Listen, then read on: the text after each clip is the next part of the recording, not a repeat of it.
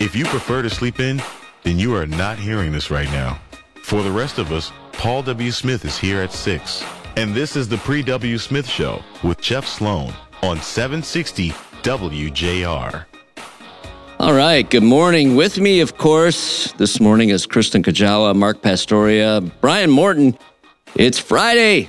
Not just any old Friday. It's Friday, November 11th, 2022, and that means it's Veterans Day, a day in which we pay respect to those who served our great country. Now, Veterans Day is a federal holiday, so be aware that banks and many other federal offices will be closed today, by the way. And we've got a special guest on with us today to celebrate Veterans Day. We'll get to him later in the show. We'll have Mike McDougall on with us. He's Vice President of Matrix Expedited Service, and we're happy to have him. He's going to help us celebrate this day and make sure we understand what it's all about.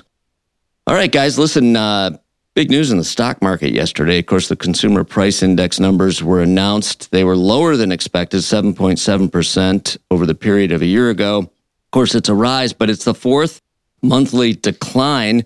What does it mean? Wall Street loved it. Wall Street loved it, pumping another $515 billion in value to the big tech companies on Wall Street. And, of course, the market was up significantly yesterday. The market raged. I think it's best day in, 2.5 years maybe. Significant day on Wall Street, loving the numbers. But what does it really mean?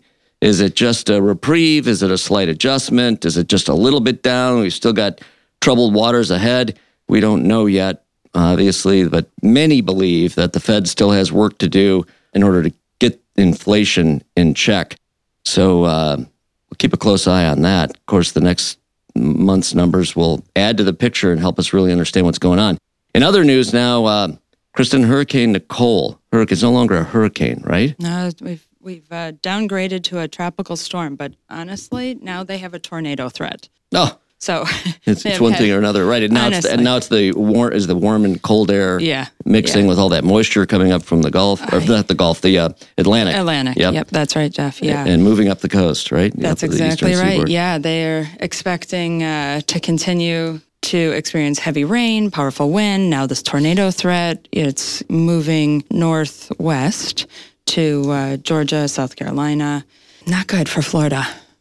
Poor Florida. They just can't catch a break. Oh, my God. Unbelievable. And, people that are planning their holiday plans to fly down for Thanksgiving, either, to meet with family or they're now traveling because they're getting ready for their winter, snowbird season. Right. What are they going down to? I don't know. It was Ian that pounded the West Coast, on the Gulf side now. Nicole, but not as bad. Nicole really, fortunately, once she hit landfall. That's right. Once she hit landfall. Well, that's good. We're thinking about our friends in Florida. We'll see. We'll know a lot more today and so on as they begin to move on and take a look at the damage and assess it and try to figure out how to get it all cleaned up in time for those snowbirds.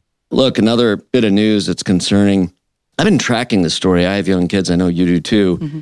Hospitals in the region continue to fill to capacity with children who have contracted the RSV respiratory virus. This is concerning. We haven't even gotten into the heat of flu season yet. That's right. And yet, for example, University of Michigan, C.S. Mott Children's Hospital at full capacity, lots of severely ill children there.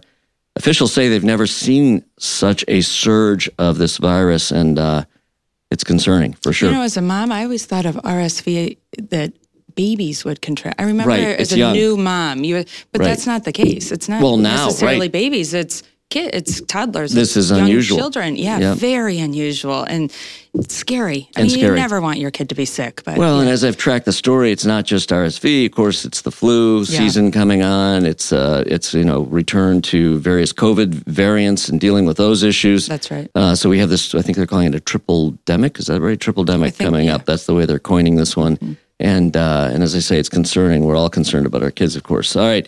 And in brighter news, Mark, maybe brighter news. I don't know. Maybe. What is this? Not for Houston. Not for Houston. Well, we're not concerned about Houston today. We're concerned about Detroit and our prospects and our Detroit Tigers. And you've got a story for us as it relates to news relating to Justin Verlander. He's going to test the free agency market. So that means he's done with Houston when he tests the free agency market. Not quite. Okay. He's up for Cy Young Award next week. So Does that just mean he's putting his toe in the water? He's putting his toe in the water. Do I want to be a free agent? Yeah. Do I not want to be a free agent? He had a 2-year deal. It was a $25 million deal with an option. So he's exercising his option because he had such a great year. He had the lowest ERA since Pedro Martinez in 2000. And this is after his surgery. Yeah. He had a great year. You can't blame him for testing the market here because he could make some good money. He could end up back in Houston. Yeah. Detroit. Well, when you say testing, now he's testing. Okay, look, we all as Detroiters are reading into this saying, ooh, does that mean? Is that a signal? He's coming to Detroit. Yeah. Is that a signal? That'd be fun to have him back here. It would be great. It would be great. I don't think they'll pay that kind of money, though. Well, the money is the issue. The other issue is this. Justin made it clear. He said, look, I'm going to test free agency, but I want to play for a contender and a contender only. That's the catch, too. Unless he can be the difference maker and make us a contender next year, which I highly doubt even a Justin Verlander. If he can pitch every game. If he can pitch every game. Well, he can't, but it's exciting. We'll be tracking that story, Mark. Thanks for bringing it to us. Listen, as I mentioned as we teed up the show, Mike McDougall is joining us today, Vice President of Matrix Expedited Service. We're going to focus primarily today on Veterans Day, its importance, its significance. We've got the man to help us understand just that. We'll have him on with us later in the show. Stick with us. Great show ahead here. We're going to run to a break. Back with more in a minute right here on the Pre W. Smith Show.